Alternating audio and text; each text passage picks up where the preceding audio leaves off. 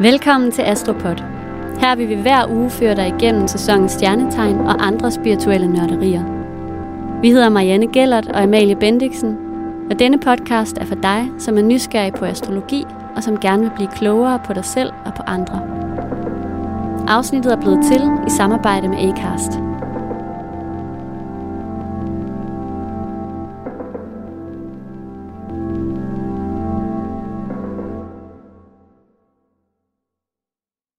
Hej Marianne. Hej Amalie. Hvordan har du det? Nu er vi jo i Skyttens andens afsnit. Ja. Og vi er godt inde i sæsonen. Ja, jamen, jeg har det faktisk rigtig godt. Det må jeg sige. Jeg synes faktisk, at jeg elsker bare den her skytte-energi. Det gør jeg virkelig. Jeg synes, den er sådan, det her med, den er mere, der er mere udadvendthed, og sådan den her sådan lidt sprudlende, lyse energi. Ikke? Det er bare rigtig godt. Jeg må faktisk sige, at den er lidt i julestemning. Ej, hvor dejligt. Hvor lalleglad den lyder, men det er jeg faktisk lidt. Ja, og det er også noget, det er også ligesom noget, jeg tror, jeg lyder lidt åndssvagt, noget jeg sådan lidt vælger lidt at være, ikke? Det her med sådan at prøve at dyrke lyset, det er virkelig godt at gøre i den her mørke tid. Og noget, man virkelig kan få brug for, fordi jeg kan meget let blive revet med af alt det, der foregår omkring os, og ude i verden, og altså både Danmark og i resten af verden, og jeg kan faktisk sådan, jeg oplever der rigtig meget angst og frygt og splittelse på et kollektivt plan. Og det kan være virkelig svært ikke at blive trukket ned, synes jeg, især når man følger med i medierne. Så, og det er ikke fordi jeg siger, at man ikke skal se nyhederne eller sådan noget, men jeg har faktisk brug for nogle gange at slukke for det. Fordi jeg har næsten haft det sådan, at jeg sådan har grædt hver gang jeg har set nyhederne. Og det synes jeg er sådan lidt voldsomt at være i den energi hele tiden, ikke? Så jeg siger jo ikke, at man skal lukke øjnene for verden, vel. Tværtimod, skyttens energi handler om, at man skal tale sin sandhed, sin egen sandhed, og være modig nok til at stå ved sig selv. Og det synes jeg personligt er mega svært, fordi der kommer mit default pleaser-gen rimelig meget på arbejde, ikke også? Fordi hvordan kan man egentlig gøre alle glade? Det kan man jo ikke, og det skal man heller ikke, siger skytten. Eller sådan, det skal man ikke. Man må være sig selv. Ja, så jeg synes, det er også måske bare lidt en opfordring til det her med, sådan at uanset hvor man står, eller hvilken overbevisning man har, så er det vigtigt at huske på, at ens egen sandhed ikke nødvendigvis er den samme som naboens, eller skal være det. Og der bliver nødt til at være plads til nuancer, sådan i det store billede. Fordi hvis man tænker verden sådan for sort-hvidt, så synes jeg bare, så skabes der bare så meget splittelse og afstand, og det er bare mere end nogensinde, føler jeg bare, at vi har brug for at dyrke sådan fællesskab og medmenneskelighed og solidaritet. Ja. Det preach. Ja, det er så sandt. Det er det virkelig.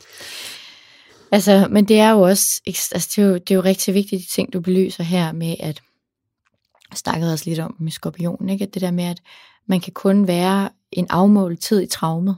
Så det der med at slukke rodet i det værelse, eller slukke lyset i det værelse, der roder, og så kigge over på den rene køkkenbordplade, det er okay. Det betyder ikke, at man fortrænger, eller at man ikke vil være ved verdens grusomme side også. Og det er vigtigt også at turde besøge det, at man ligesom kan pendulere, og ikke altid bare fortrænge og gemme væk. Men jeg synes, at det er vigtigt det her med solidariteten og medmenneskeligheden. Vi er jo også bare sådan en lille hjertepodcast, som bygger enormt meget på jeres tillid. Og jeg synes jo, i alt det her Jupiter snak, vi har haft, så er det bare så vigtigt at have det her hjerterum, som Jupiter står for, ikke? Den her kærligheden til menneskeheden. Og jeg synes jo, at noget af det, som er vigtigst, og især også nu, hvor vi kollektivt går igennem nogle ret vilde transitter og sådan noget, så er det jo, at astrologien er frem for alt et kærlighedssprog.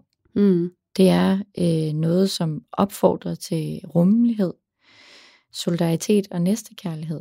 Altså det er at se sig selv og andre med på en blidere måde, og ikke ikke det der med, altså jeg vil rigtig gerne væk fra det der med, at folk synes, det er sådan en sovepille og en ansvarsfraskrivelse og sådan noget, ikke? Jo. Altså jeg synes egentlig bare, at du rammer den rigtig godt med, at man må gerne se nyhederne, man må gerne vide, hvad der foregår, man skal ikke være blind, men man må også godt kigge hen på det ene sted i huset, hvor der er ryddet lidt op. Ja, hvor der er lidt et flot julelys. Ja, altså sådan lige vende og belyse det den vej, man gerne vil, ikke? Ja. I dagens program, der skal vi lige besøge Skyttens sæson i selskab med dig, Marianne. Jeg ved, du har nogle gode lifehacks med til os her til julestress og julemåneden.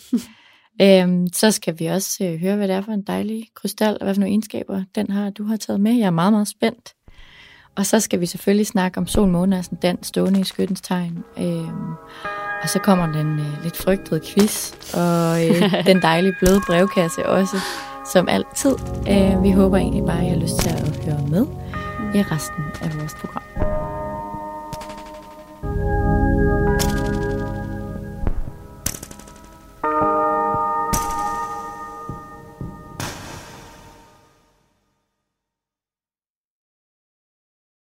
December er i gang, Marianne.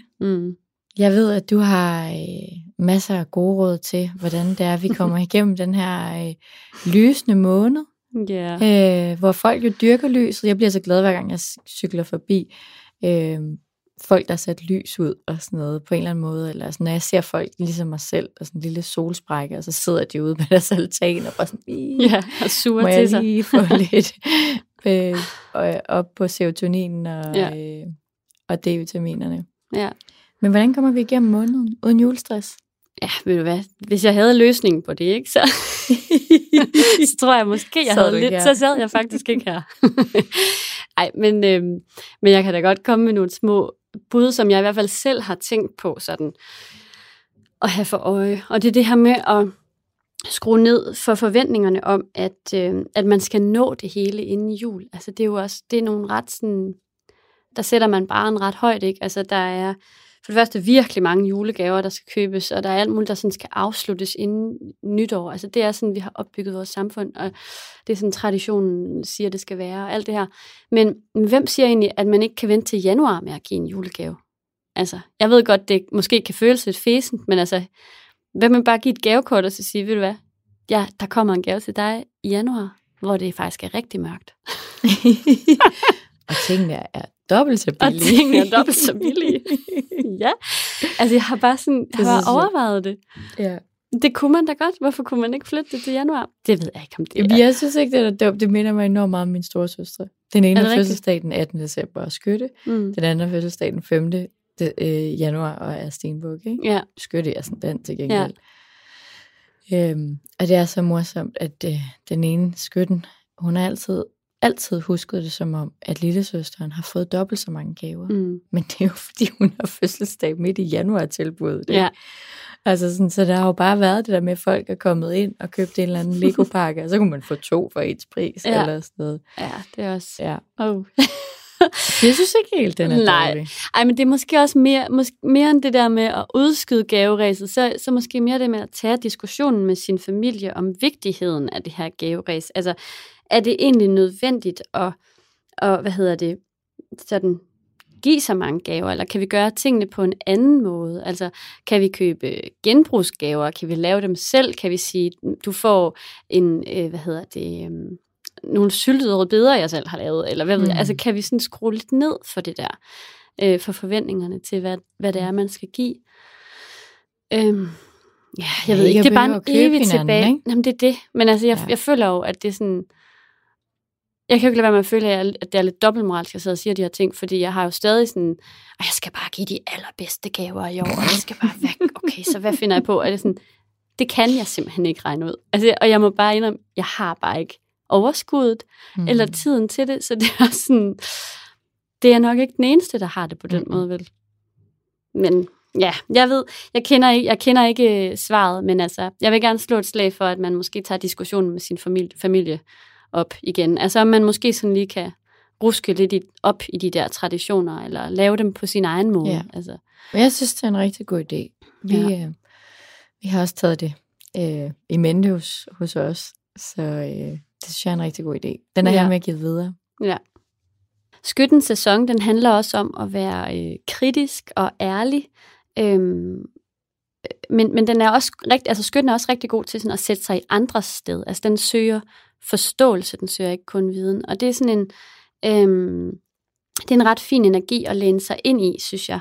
Det her med at øve sig på at sådan, sætte sig i andres sted, men også at sætte grænser og sige fra. Det kan også være, at det er den her sæson, du skal bruge på at søge viden om et bestemt emne, som du har haft lyst til at lære mere om. Fordi der er virkelig potentiale for at sådan forstå ting i dybden med den her skytteenergi. Og så vil jeg bare lige tilføje, at den bedste lærer er jo den, der forstår, at hun aldrig bliver færdig med at lære. Og altså, at man aldrig kan blive klog nok. Ikke? Altså, at det er virkelig en sætning, som jeg rigtig godt kan lide at sige til mig selv for tiden, fordi altså også i forhold til det her med at føle sig berettiget til at være her, og fylde og sige noget. Fordi selvom jeg ikke ved det hele, så har jeg stadig noget på hjertet, som jeg kan byde ind med, og det her med, at mit ord er lige så vigtigt som andres, og hvis der blot er en enkelt, der lytter med, så føler jeg, at jeg har gjort en forskel. Eller det er i hvert fald sådan det er et mantra, jeg meget godt kan lide. Jamen, jeg kunne ikke være mere enig. Altså, jeg synes, på en eller anden måde, den er lidt anti-Jupiter, men på alligevel ikke. Altså det der med, at det behøver ikke at være mængden og flere og mere og større og bedre. At man har egentlig gjort rigtig, rigtig meget ved bare at ramme en enkelt person. Ja.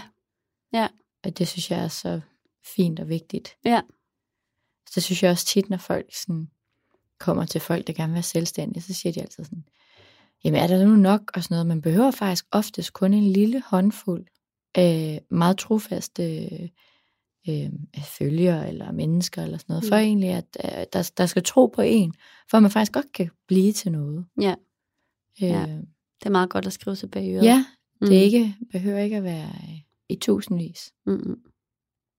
Marianne, du har jo også en lækker krystal med den her gang. Ja, det har jeg. Det er en af dem, som jo nærmest minder mig om en lille paljetkjole her i juletiden. Ja, den passer meget godt. Eller måske til nytårsfesten i virkeligheden. Eller julefrokosten, tænker jeg.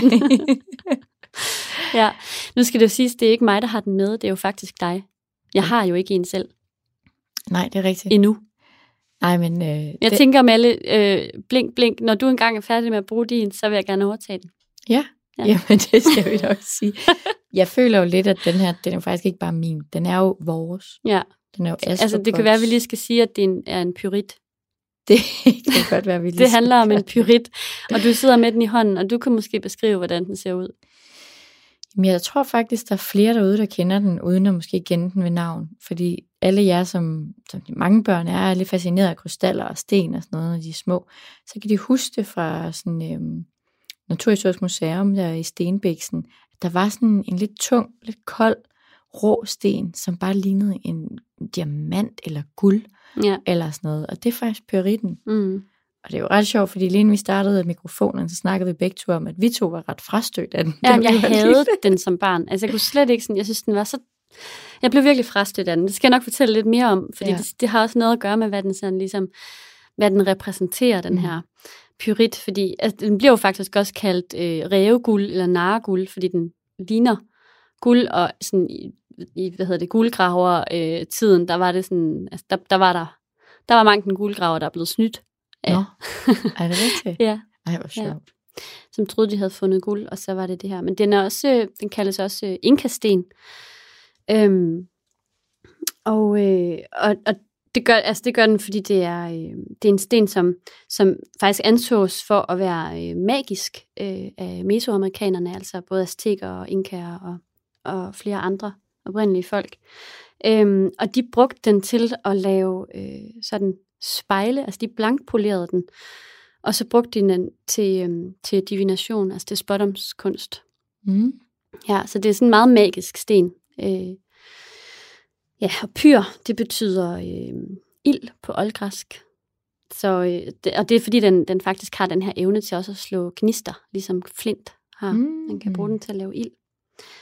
Så er den forbundet til halschakraet, og det er den ved, at den fjerner både fysiske og psykiske blokeringer fra halsområdet.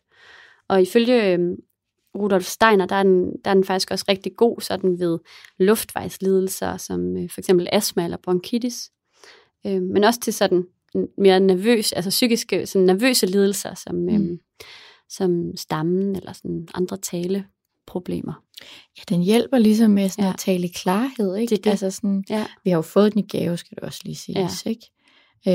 Og jeg synes, det var sådan en fin gave at få, inden vi startede det her op for 3. sæson. Fordi hvis der er noget, man har lyst til at godt kan være bange for, sådan rent psykisk, når man sætter sig ned for sådan en åben mikrofon, så er det det der med, at kommer man til at sidde og hakke i det, eller et eller andet, ikke? Ja. Men vildt, at den også er til. Altså, jeg har jo astma, så det tænker jeg, det kan være, jeg tænker også, den må være meget god. Ja. Men altså, den har sådan en meget, altså dens betydning er, altså den handler om manifestation og velstand og selvtillid. Men den fungerer som et spejl, så det er en meget kraftfuld sten, altså så for ligesom at opnå det her med velstand og selvtillid og manifestationsevne, så skal man først kigge helt ærligt på sig selv og arbejde med det, der ikke er, som det skal være. Og der kan den ligesom støtte dig rigtig godt på den her rejse, men det kræver altså, at du tør kigge dig selv i øjnene og blive konfronteret med det svære. Og så vil den give robusthed og styrke. Ja. Og så sørger den også for, at vores kreativitetskanal, den bliver sådan åbnet og renset. Ja. Det er meget ildtegnsagtigt, ikke? Det er nemlig meget ildtegnsagtigt. Men altså, som sagt, som jeg lige sagde før, jeg har virkelig været frastødt af den. Altså, jeg kan huske, at vi havde en derhjemme. Jeg tror, min storesøster havde en, dengang vi var små. Og han kunne slet ikke lide at være i rum med den. Altså, du kunne ikke lide at være i rum med den? Nej, det kunne jeg ikke. Jeg synes ikke, den var... Altså, eller okay, det er måske også lidt voldt, men jeg var faktisk et ret sensitivt barn. Ikke? Altså, jeg tror bare, jeg brød mig bare ikke om den. Nej. Jeg ville helst ikke have, at den skulle ligge der. Jeg synes, den var falsk. Ja. Men det måske været, fordi den har haft en for kraftfuld energi, fordi jeg havde det lidt det samme med obsidian. Det var sådan, når man stod der i krystaludvalget i et eller andet museum, eller hvad det var, og så synes jeg, alle de der fantastiske, sådan klare farver og letheden, og det der lidt pastellede look, der ellers er ved mange af krystallerne, det føles rigtig magisk og blidt og sådan lidt My Little Pony hyggeligt. Ja. Og så var der de der sådan den helt kulsorte obsidian, og så var der den der falske guld. Og dem synes jeg var sådan lidt, de er jo lidt for maskuline på en eller anden mærkelig måde. Det kan godt være, det var det. For mig, så er den lidt for kraftfuld.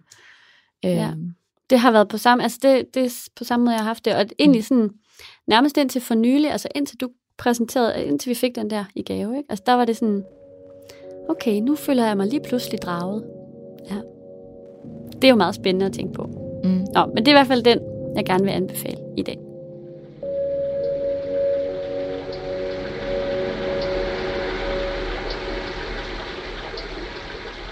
Jamen, nu vil jeg tage jer ud på sådan en lille runde i Sol, Månen og Ascendanten i Skyttens Tegn.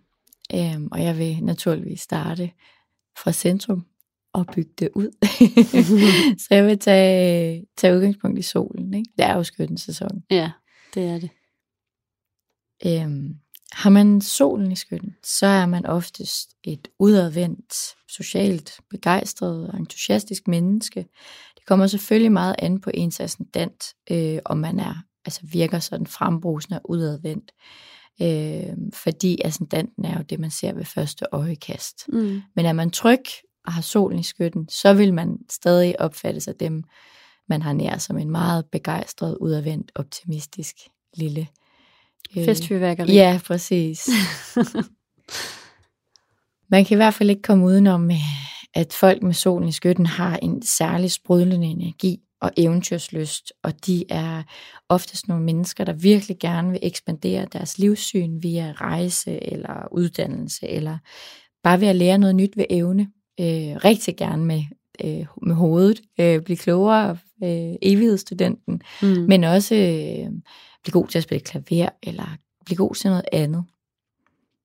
De har også den her lidt direkte facon, man også godt kan kendetegne dem på.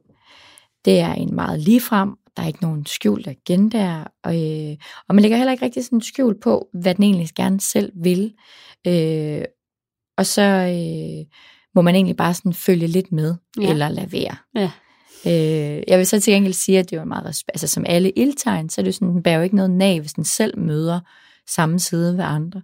For den har meget den der respekt til, at det må andre også godt, at man sådan lidt er sin egen herre på en eller anden måde. Ikke? En person med solen i skytten er jo også en, der bare elsker sin frihed frem for næsten alt. Den elsker også spontanitet. At få den her aftale i hus med en skytte, det er lidt ligesom vi har yndet at sige, at finde den der spisemodende avocado. Ja. Det er ikke altid lige nemt, og det skal ligesom være, at man skal fange den på den helt rigtige dag. Ja. Men til gengæld, så er det en hjertevarm charmeur, man ikke kan stå for. Utålmodig, det er den også. Der må gerne ske nye ting, og der skal helst også være lidt adspredelse i opgaverne, for det er jo et fleksibelt tegn, ligesom jomfruen og tvillingen også er det. En, der godt kan tåle, at ting forandrer sig, og er god til at gribe nye, altså sådan at tilpasse sig, ja, præcis. Så er det også mennesker, der godt kan lide det store udsyn og overblik, og derfor er der også rigtig mange skytter, der godt kan lide vandreture i bjergene, eller til udkigsposter, som vi også kom ind på i sidste afsnit. Ja. Det er også et enormt lystdrevet menneske, som bare ønsker at udvide de her grænser og forstå sådan de virkelig store principper i universet, ikke? Altså sådan de der dybere principper, og gerne vil sådan også sprede ud af den her viden, som den har brugt hele sit liv og al sin energi på at indsamle, ikke?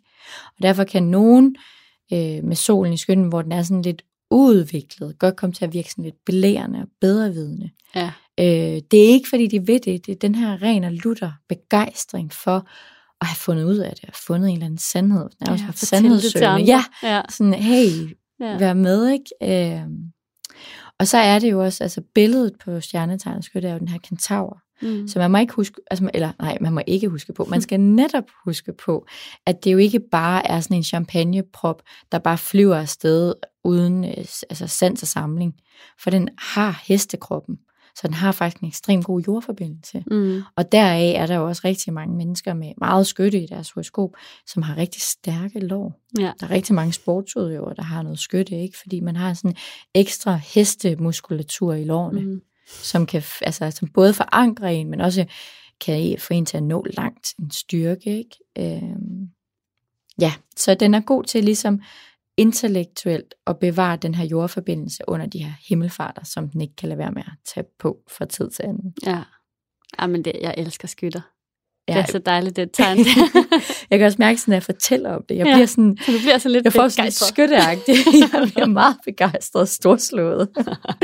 Det kaster til manus og alt muligt. Eller dasker hedder det. Ja.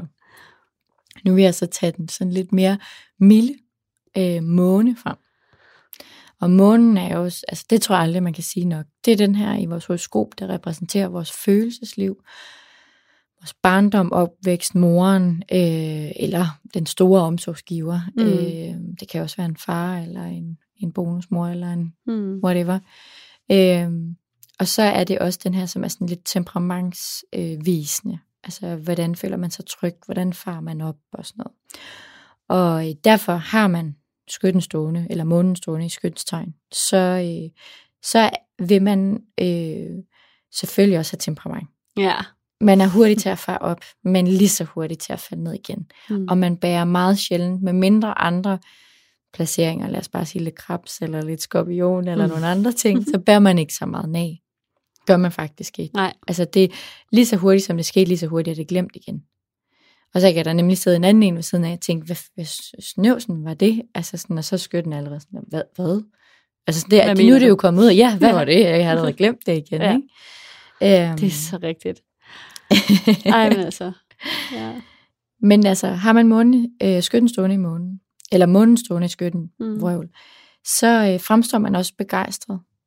og glad og let og rar og optimistisk, da følelserne ligesom kombineres med den her joviale og begejstrede sind. Så det vil også vise vejen for følelserne. Selskabeligt anlagt vil man også være. Man vil selvfølgelig også være charmerende, ligesom en skyttesol.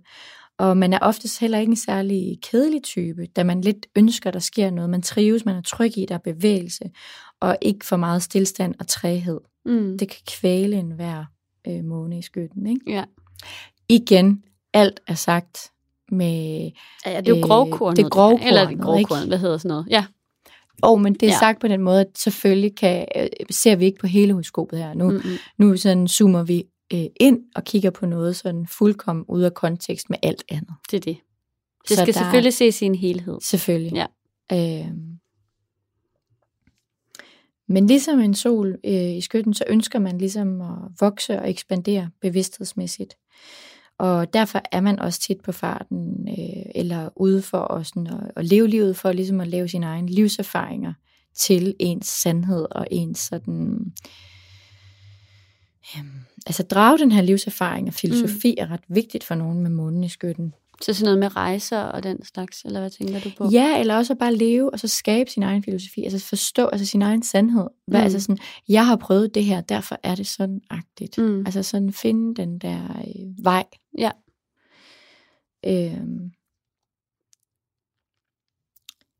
Det er også det er jo det, jeg godt kan lide ved skyttemånen. Sådan er det jo også med en sol, men det kommer sådan på sådan en lidt mere skælmsk måde til udtryk ved en måne i skytten.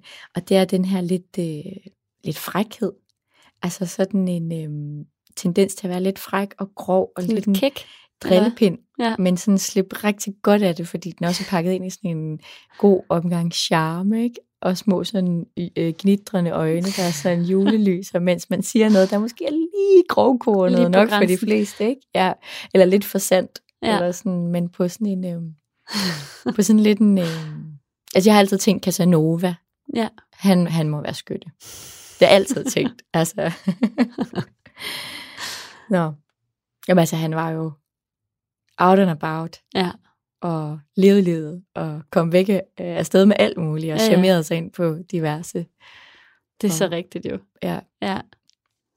Men hvis man har månen i skytten, så er der også en ting, man lidt skal passe på med. Man kan godt blive sådan lidt selvretfærdigende, eller en, der meget gerne vil have ret. Og det er jo det der med, at man er ops på at skabe sin egen livsfilosofi. Så derfor er det jo blevet til en sandhed for en, hvis man selv har sådan erfaret den, ikke? Og der kan man godt blive sådan lidt rethaverske. Og det må man godt lide, hvis man sidder derude med den placering i sit chart, så lige tænke over, at det er ikke altid det er sandheden for alle. Det er din sandhed, men det er ikke ens betydning med den store sandhed. Ja. Og det føler de jo, ikke? Man er også selvfølgelig meget fordomsfri, som skytten jo er, og har et åbent hjerte og ånd, og sætter enormt meget pris på ærlighed, og er meget ærlig selv. Altså jeg synes jo, det er ret sjovt, det der med, at jeg har taget et eksempel med på en, der har skytten i månen. Ja. Og det er jo vores allesammens yndlingsheller Juf, som har skytte i månen.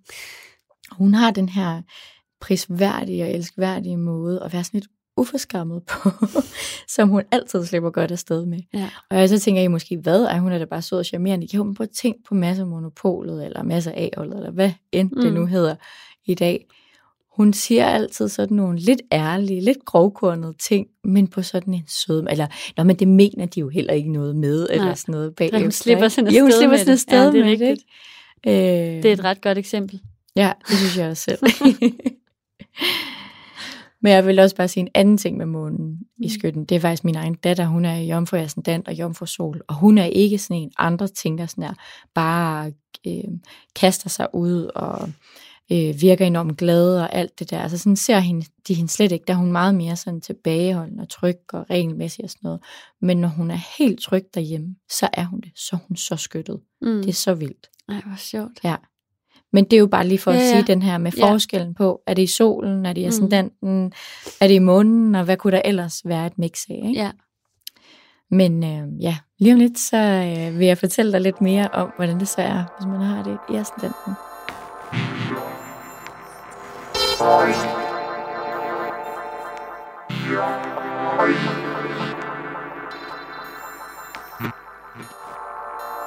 Yeah.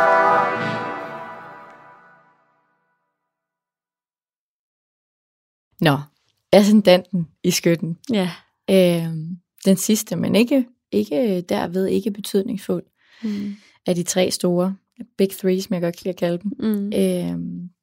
Det er jo faktisk ret vigtigt, hvis man har Skytten her, så er der jo en lille bonusinfo. Så er Jupiter, som er herskerplaneten i Skytten, det er faktisk ens horoskophersker, hvis man har Skytten, eller Ascendanten i Skyttens tegn. Ja. Fordi det fungerer på den måde, at det tegn, ens ascendant står i, for eksempel min står i vædderen, så vil det sige, at min horoskophersker er Mars, fordi at min ascendant står i vædderen, og herskerplaneten i vædderen er Mars. Så derfor har Jupiter og Skytten jo meget at sige også, hvis man har en ascendant stående i Skytten. Og derfor så har folk med ascendanten i Skytten ofte en meget høj retfærdighedssans og en meget fin dømmekraft. Fordi at Jupiter jo er herskeren, og derfor Jupiter står for det her etik og lovmæssigheder og retmæssigheder og sådan noget. Så der den her skyttetræk med den her dømmekraft og retfærdighedssans, den kommer virkelig til sin til udtryk der. Ja, i ascendanten. Derudover så er man en person, der er udadvendt, fordi at nu er det jo det her, folk ser først, så det er det, man møder, ikke? Og der er masser af initiativ og gode idéer, og man kommer let ud over stepperne, og man bliver meget let begejstret og inspireret, og man er sindssygt charmerende. De færreste mennesker kan slet ikke stå for sådan en skytteascendant. Og det, man slet ikke må byde sådan en skytteascendant, det er det der stilstand og ensformighed, fordi der skal være spænding og udvikling, og altid udvikling. Ja. Og er i udvikling. Udvikling med stor fed streg under. Ja, præcis. Men den virker også rigtig sorgløs, men det er ikke nødvendigvis, den er det, på trods af det her optimistiske, begejstrede, entusiastiske, charmerende ydre. Men det er sådan, det kommer virkelig til udtryk til folk, der bare sådan støder ind i personen på gaden, ikke? Jo. Men man skal huske på, at det ikke er nødvendigvis, fordi det er det, der er bag gardinet. Det er også en, der har sådan en naturlig værdighed. Altså, det er jo et ildtegn, ikke? Det er jo ikke for sjov. Og det er ikke en, der bare sådan sætter sit lys under en skæppe. Den bringer også en masse humor og viden til bordet. Og det er også en evighedsstudent, som ligesom er på jagt efter, som ligesom solen også er det der med at forstå de universelle principper, ikke? Og det er også en, der faktisk sætter pris på frihed i fællesskabet. Ja. Så er der også en, der holder af at overbevise andre om, hvordan viden og erfaring, den hænger sammen, og meget gerne ud fra ens eget liv. Lidt ligesom med månen, ikke? Ja. Det er også en ekstrem flirtende. Altså, tænk bare lidt på Britney Spears. Jeg ved godt, det er solen i Skytten, men stadigvæk. Ja. Det er også en, der er fest og skæg og ballade, og tiltrækkes rigtig tit af intelligente, livlige, ukomplicerede, eventyrslystne mennesker. Og den kan bare ikke holde folk ud, hvis de er for omklamrende, og den giver derfor også sådan tilbage af samme respekt, og har en stor forståelse, altså sådan, hvis andre heller ikke har behov for det der sådan omklamrendehed, ikke? Ja. Og det er jo lidt sjovt det her med, at altså, skyttens optimisme, begejstring, entusiasme, fordomsfrihed, som ligesom gør sig gældende for alle mennesker eller for de fleste, der har solen i Skytten, så kommer det faktisk næsten på tilsvarende måde til udtryk med folk, der har ascendanten stående i Skyttens tegn. Fordi at de næsten altid er de her lidt ukuelige optimister, også selv når de møder gentagende skuffelser og forhindringer. Der er dog en kæmpe forskel på folk med ascendanten i Skytten og folk med solen i Skytten. Og det er, at dem med ascendanten i Skytten, de formår ofte at prædike deres personlige overbevisning, eller den her sandhed, på en lidt mere mild måde, som fremstår lidt mere inspirerende, end hvad der kan gøre sig gældende for folk med solen i Skytten. For det kan nogle gange føles med folk med solen i Skytten, som om de sådan, bare sådan skal banke ind i låget med deres sandhed. Ja. Altså sådan, de hiver sådan en kondom ned over hovedet. Forstå det nu. Ja, eller sådan er det. Det har jeg brugt lang tid på, og det skal du bare lige vide. Ikke? Ja. Så den bliver sådan lidt mere gelinde, den her... I ascendanten. Det gør den. Ja. For det meste. Okay. Alt er jo op til variation. Ja. Kan du prøve at komme med et eksempel på en skyttesol og en skytteascendant, altså hvordan de adskiller sig? Har vi nogle eksempler der? Altså, jeg kan jo godt lide at bruge Dine og Christoffer for matchet på Mælkevejen. Ja, det er jo ikke sikkert, at alle har set det, men ellers så skynder jeg at se det. Ja, endelig en kæmpe opfordring, så gå ind og se det. Men altså, jeg synes i hvert fald, at de er et klasseeksempel på det. At Christoffer, han er skorpion i sol, og så er han, skytte i ascendant. Ja. Og Dine, hun er skytte i sol med skorpion i ascendant. Ja. Og når man sådan ser dem ved første øjekast ved det her vinterbademøde, og også sådan Christoffer i bilen, når han sådan snakker med fotografen og sådan noget, det er bare sådan, han er så glad og så optimistisk og så begejstret. Ej, det er da fedt, fedt hun har valgt det her sted, selvom man overhovedet ikke har lyst til at vinterbade, men er bare sådan jovial og varm og glad. Kæmpe jahat. Ja. Og hvor at hun er sådan også grinende og sprudlende, men den der skorpionen, den kommer også lidt til udtryk, for hun er sådan lidt til at starte med, hun er ikke den, der bare maser på, det er meget mere ham. Ja. Hun trækker sig sådan lidt tilbage og venter. Det er rigtigt. Men i det øjeblik, at hun bliver sådan lidt mere tryg, kan man se, så er det hende, der begynder at være den sjove, og komme med sådan nogle ture mere, og være mere sådan glad og begejstret og alt sådan noget. Det er rigtigt. Og så hvor omvendt, at når han så bliver tryg, så bliver han mere den der skorpion, der sådan kræver, at hun skal være mere end bare det der glade noget. Og hvad vil hun mere? Og mere i dybden. Og, ja, præcis. Ja. Så det er sådan, jeg synes, det er et rigtig fint eksempel. Ja. Også fordi man kunne se sådan, Dine i sådan introen, der hun meget sådan, hvor hun fester med sine venner og sådan noget, ikke? Og det er jo sådan rigtig skyttesolsagtigt, når hun jo er tryg. Mm. Og hvor jeg tror, at sådan Christoffer, han kunne have en fest med hvem som helst. Ja. Altså, lige til at starte med. Ja, det er rigtigt. Eller det ved jeg ikke. Det var et eksempel på 2, som man måske kender. Ellers så kan man gå ind og kigge på det. Ja. Jeg har også lidt en fun fact, jeg godt gad. Hvad er det? Og det er jo ret sjovt. Det er jo det der med, at man faktisk ynder at sige, at folk med en skytteascendant, især hvis de er mænd, er faktisk rigtig ofte høje. Okay. Ja, så hvis man... Det er lidt sjovt, det er Christoffer jo også. Ja, og det er jo også det, vi siger. Ja. Og omvendt så kvinder, de er ofte ret små, når de har en skytteascendant. Men også tit med gode, stærke lår. Ikke alle, men mange. Det er meget sjovt. Ja. Det skal jeg ud og prøve at lægge mærke til. Ja.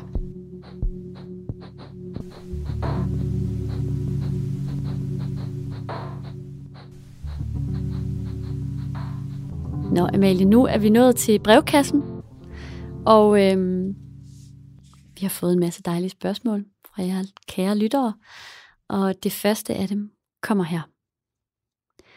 Kære Astropod, jeg er skorpion i Sol, Pluto og Saturn, og har altid identificeret mig meget med at være en skorpion. Jeg er intens, ambitiøs og draget af dybde, mørket i mig og andre, og at det godt må gøre lidt ondt for at blive godt igen. Jeg elsker transformation. Men jeg har en tvilling, som i en tvillingesøster. Vi er tveæggede, og der er 2 minutter imellem os, født ved kejsersnit. Vi har mange af de samme værdier, men vi har valgt vidt forskelligt i livet. Jeg kan svælge i det emotionelle. Min søster vil helst være i kontrol, men er ellers et varmt menneske. Jeg har gået en kreativ vej, og min søster er mere corporate. Mit spørgsmål går på, hvor ens er vores horoskoper med næsten samme tidspunkt, og hvor forskelligt kan disse tolkes, når nu det er mig, der virker mere draget af det spirituelle og dybe. Wow, det synes jeg bare er sådan et relevant og godt spørgsmål. Ja. For jeg tror faktisk, der er rigtig mange tvillinger, som sidder med det samme, at sådan, de føler egentlig, at de er vildt forskellige, men de er født meget, meget tæt på hinanden. Præcis. Jeg tror, jeg vil starte med at sige 2 ting. Den første ting, jeg vil starte med at sige, det er, jeg kender flere tvillinger, hvor at det faktisk gør, at de har, altså de få minutter, gør, at de har en forskellig ascendant. Ja. Ascendanten, den skifter hver 2. time. Så det kan ske, at de faktisk vitterligt kan, og det gør altså en kæmpe forskel. Ja. Så er man jo en anden, så viser man en anden side af sig selv ved første øjekast. Men hvis det ikke er det, der er tilfældet, hvilket også gør sig gældende i mange tvillingehoroskoper, så er det jo, at jeg synes, det er så fint at komme ind på, at astrologien handler rigtig meget om et aktivt valg. Det er ikke sådan en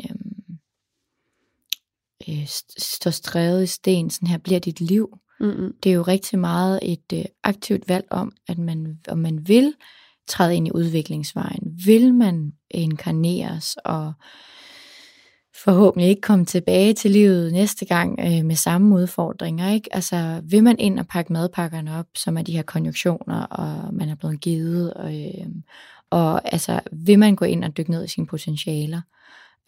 Og så er der jo også en moden og en umoden, eller en bevidst og en mindre bevidst side af alle tegnene.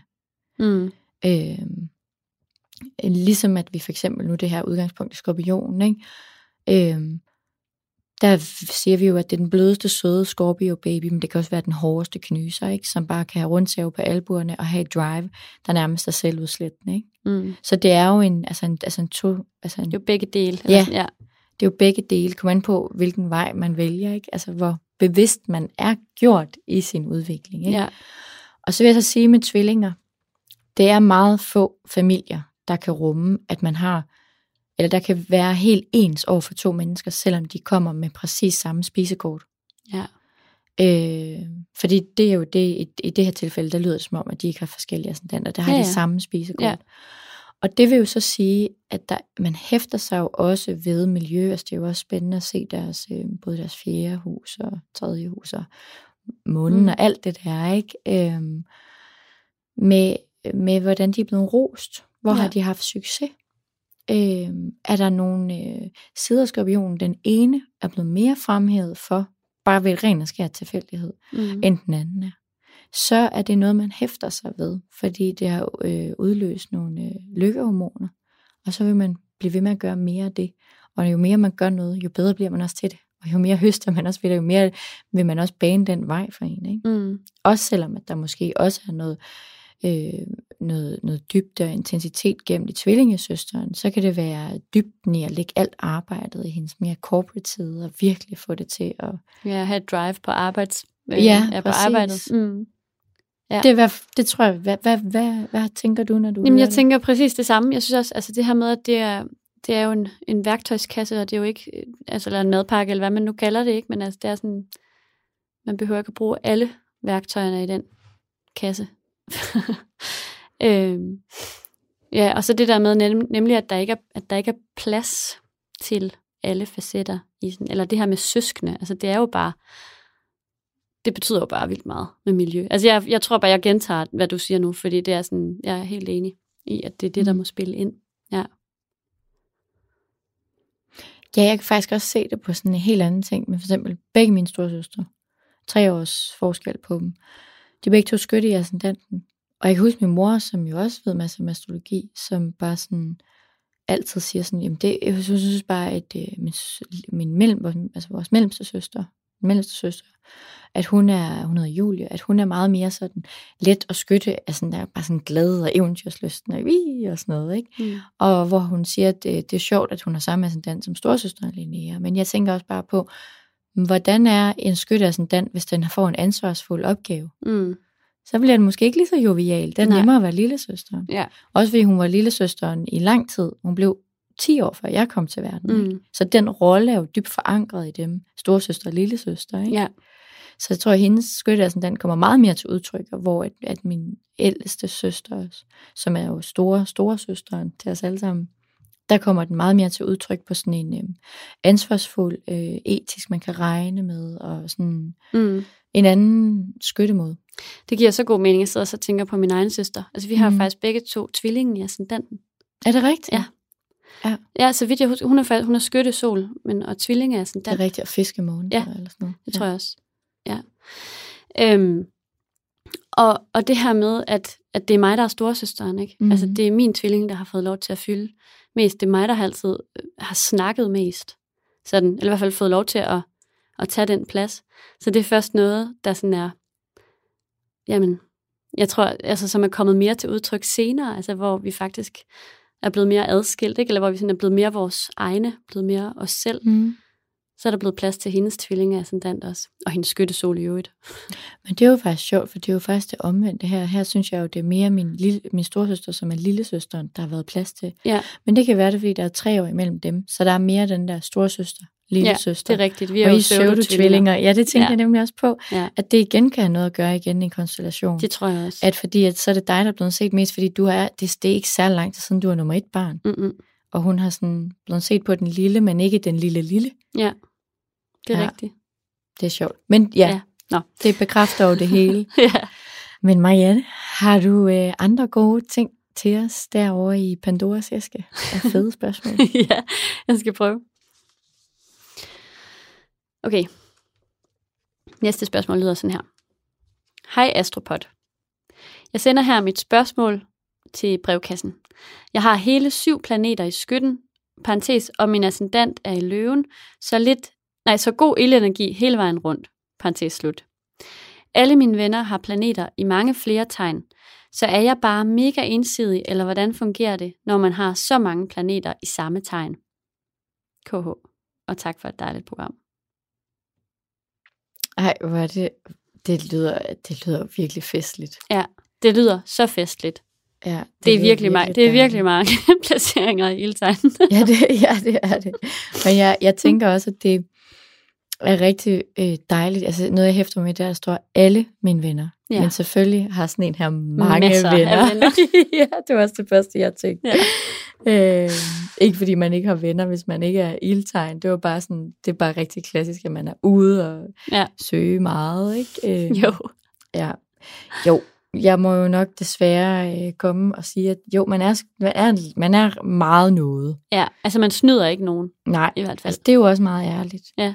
Men er det jo sådan lidt ligesom, at det står skrevet med caps lock og både i neon på samme tid. Ja. Og det er der altså ikke noget i vejen med. Nej, altså jeg synes egentlig ensidigt, det er et lidt ærgerligt ord, fordi der er slet ikke noget i vejen med at være så meget sig selv, eller være så meget noget, ikke? Altså, det er jo... det er der jo noget rigtig smukt ved os. Ja, helt vildt. Ja. Og så tænker jeg også det her med, at hun har mange venner, som har planeter i mange flere tegn. Altså, det er der jo også noget rigtig fint i, fordi så finder man jo de venner, der måske har nogle af de elementer, som man mangler. Præcis. Altså. Ja, fordi det er det eneste, jeg vil sige her. Det er godt at dyrke den el, hun har, men det er også godt at dyrke til, det gælder alle jer derude, der sidder og mangler et element. Så er det, man skal finde det i en anden. Jeg kender flere, der for eksempel finder det i sin partner. Ja. Så er det deres vand, eller sådan et eller andet, fordi så får de en vandpartner. Ja.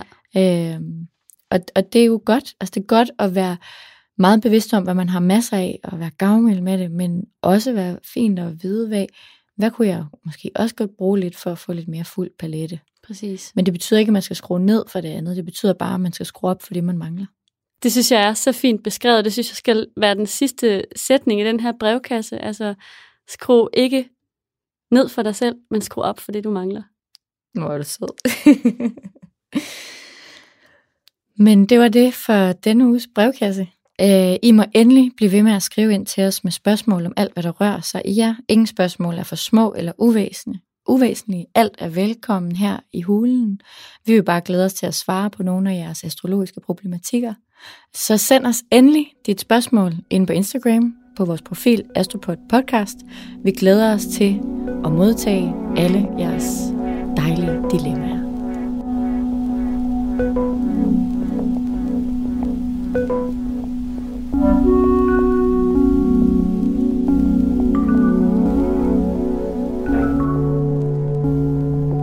Nå, Mallemusen, nu er det quiz time. Er du klar? Nej. Jeg forstår faktisk pludselig, hvorfor du ikke synes, det er så fedt at blive quizzet. Ja, ikke også? Sidder man ikke og har sådan lidt dårlig mave? Ja. lidt.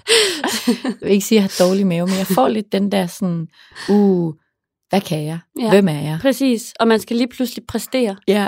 Jeg synes, det er og sygt. alle lytter med, ikke? Jeg synes, det er sygt nøjeren. Ja, men jeg glæder mig også rigtig meget. Jamen, det er godt. Jeg tror også, jeg er også spændt på det her. Jeg tror godt, at du kan. Jeg tror på dig. Hvad er temaet? Det er danske komikere. Ej, Marianne, du er ondskabsfuld. Jeg hader det hader jeg. Men jeg virkelig bryder mig faktisk ikke særlig meget om comedy. Men, altså, jeg kan jo godt lide humor. Ja. Men jeg har det svært med stand-up, lad mig sige det sådan. Det har jeg også. Men derfor skal vi have en stand-up-quiz. Jeg føler, stand-up, det er ligesom quickies. Nå, pytskidt med det. Kom med den. Okay, nu, den kommer her. Du skal gætte, hvilken en dansk komiker, der er skytte af disse 3. Er det Anders Matthesen? Er det Jonathan Spang? Eller er det Jan Gintberg? Ej. Nu føler jeg, at den snyder igen. Hvorfor? Fortæl mig dine tanker. Altså først og fremmest, jeg tror ikke, det er... Ej, det er jo igen, nu skal jeg passe på med at lyde så klog. Nej, det skal det er fordi først så tænker jeg lige, det er ikke Anders Matthesen. Han er... Men så kigger du på, og så tænker jeg, så er det... Nej. Ej, min umiddelbare var først sådan, det er Jan, for han er en spil op med jer. Nej, det er Jan Gintberg. Det er ikke ham, jeg tænker på. Jeg tænker ham på Benjus Likørste. Hvad hedder det ikke også Jan? Nå. Jeg ved ikke, jeg kan ikke huske, hvad nej, det er ham fra tæskeholdet, ikke? Ja. Ej, okay. Så vi har Jan. Og så har vi... Anders Matthesen. Og Jonathan Spang. Ja. Gud, hvor er det svært, det her. Ja.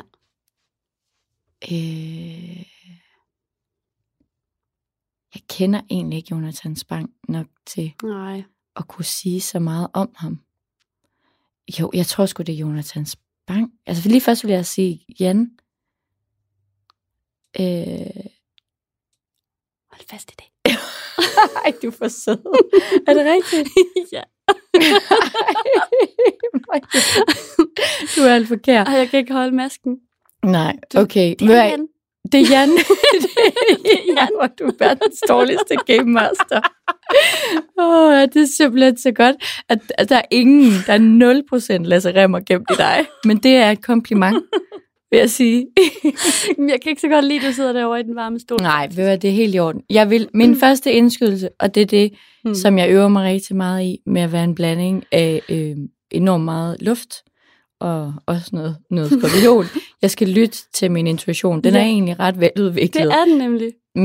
Mit hoved fucker bare altid med mig. Det kender jeg. Så det er sådan et råd til alle derude med lidt velindbygget intuition, men lidt for meget mental indblanding. Ja. Jan var faktisk min første indskydelse, men jeg gik faktisk over til Jonathan. Hvorfor? Jamen, jeg tror, jeg gik over til Jonathan, fordi han også laver sådan noget lidt aktualitetsprogram. Ja. Og så kom jeg til at tænke på det der med skytten og viden. Ja. Og så sad jeg sådan og tænkte, okay, vidensbegærlig, evighedsstudent, og også sådan lidt alvoragtig, og sådan etik og løftet pegefinger nogle gange. Så tænkte jeg sådan, det kunne også godt være ham. Ja. Men jeg synes i hvert fald bare ikke, at det var Anders. Nej. Han er også rigtigt. Anders Matthesen, han er krebs. Ja, jeg skulle til at sige, at han er for privat. Ja, det er han. Han er for indadvendt. Det er sådan, du får, hvad du betaler for, men du får ikke mere. Ja, det er fuldstændig rigtigt. Altså, jeg synes, Jonathan Spang, han er vandbærer. Han er vandbærer? Ja, det er han. Nå, det giver også, det giver det faktisk synes jeg nemlig giver ret god mening. Ja. Altså, og det der med, at han gør tingene helt på sin egen måde. Han er også lidt quirky. Altså, der er sådan... Ja. Og lidt en original. Ja. Ja, og Jan startede, eller var jo med i det der tæskeholdet sammen med Kasper, ikke? Jo. Christensen, jo. som er løve, mener jeg. Det kunne han i hvert fald godt være. Ja. Jeg ved ikke, hvad han er, men det kunne han virkelig godt være. Jeg føler sådan, at det må han være. Ja.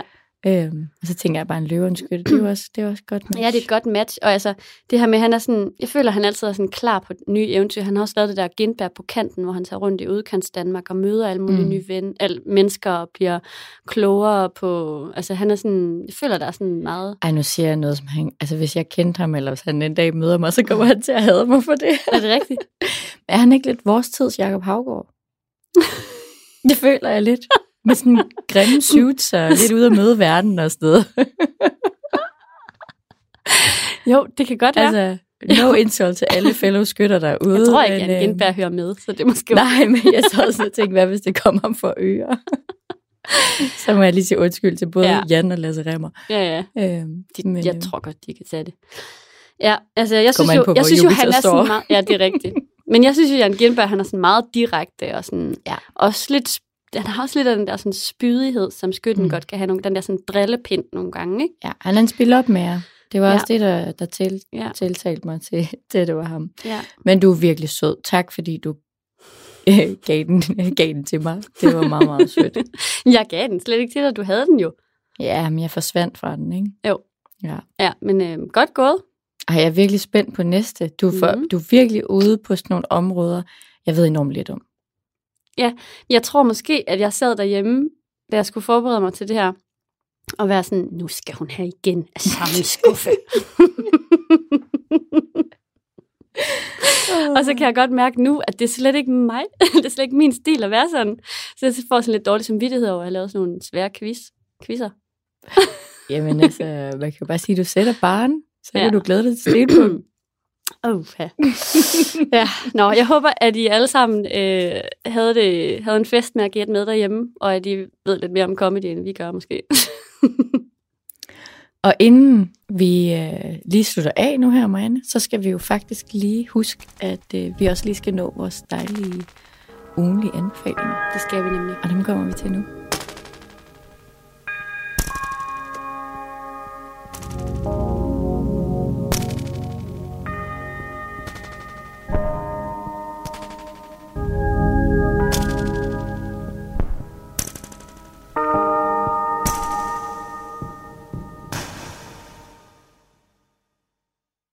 Vi er ved at være ved vejs ende. Ja, desværre. Jeg synes, det har været sprudlende morsomt i dag. Det har virkelig været morsomt i dag. Og hyggeligt. Ja, det har det. Har du en anbefaling med? Ja, det har jeg. Det er faktisk ret sjovt, fordi at, jeg skrev den, før jeg havde læst, hvad du ville snakke om i sæsonen sidste uge. Og jeg synes, den læner sig lidt deroppe af.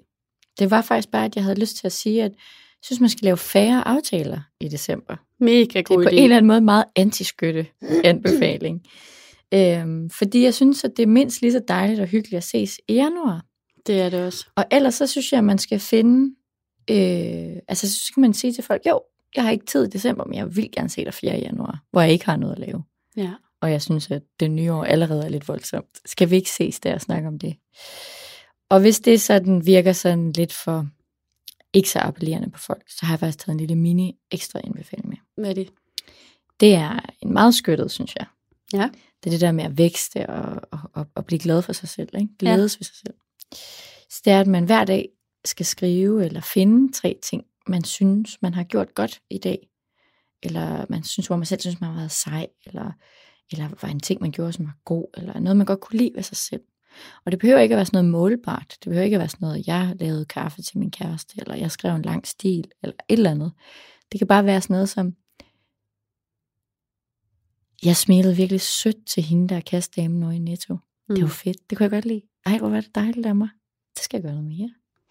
Eller, hvor var det nice, at jeg genbrugte den der, frysepose fra rullepølsen, og lagde min chorizo over i den, i stedet for, hvis man nu spiser kød. Ellers så kan det være, at man brugte den fra blomkålen til avocadoen. Det var nice, jeg ikke smed den ud, tog en ny. Det kunne den godt. Det er en virkelig god anbefaling. Altså, det kan være så simpelt. Ja.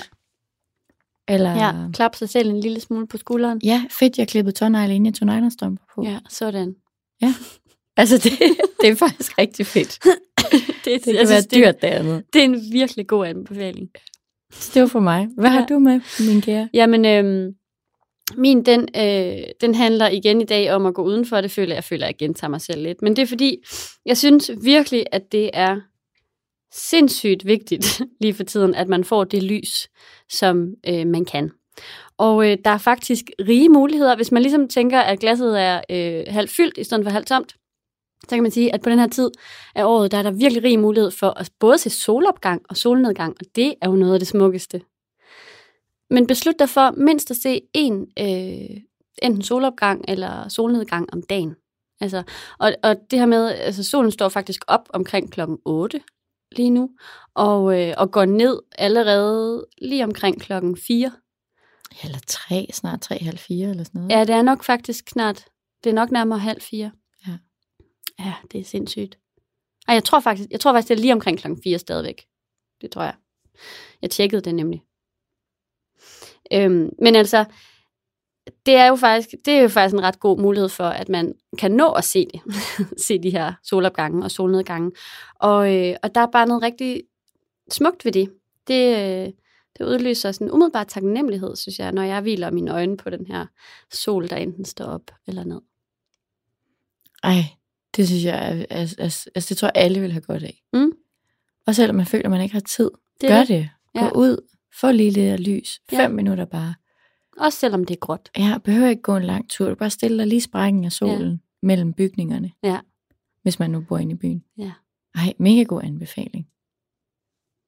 Nu har vi ikke mere på programmet, men inden vi lige runder af, så vil jeg gerne høre, hvad der skal ske i næste uge. Har du ikke lyst til at fortælle om det?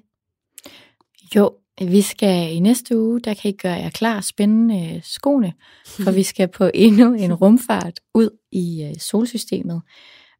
Men den her gang, så er det med udgangspunkt i planeter stående i Skyttens tegn. Så det er en lille anbefaling herfra, at man lige går hjem og tjekker sit chart, for at se, om man har nogle planeter stående i Skytten. For så vil jeg fortælle vidt og bredt om det. Og så er der jo alle de dejlige, velkendte med quiz og brevkasse og sæson og alt det andet gode. Ja, tak for i dag. Og selv tak. Det har sørme været hyggeligt. Det har det. Og tak til jer, fordi I gad at lytte med. Fortæl os endelig, hvis I kunne lide det, ved at gå ind og give os en anmeldelse inde i iTunes. Subscribe, like, del. Følg os på diverse sociale medier. Vi har både en Facebook, en Instagram, og man kan også sørge for at adde det til din favoritpodcast, så I sørger for at høre os hver evig eneste uge. Vi er i hvert fald tilbage igen på næste søndag. Ha' det rigtig dejligt indtil da.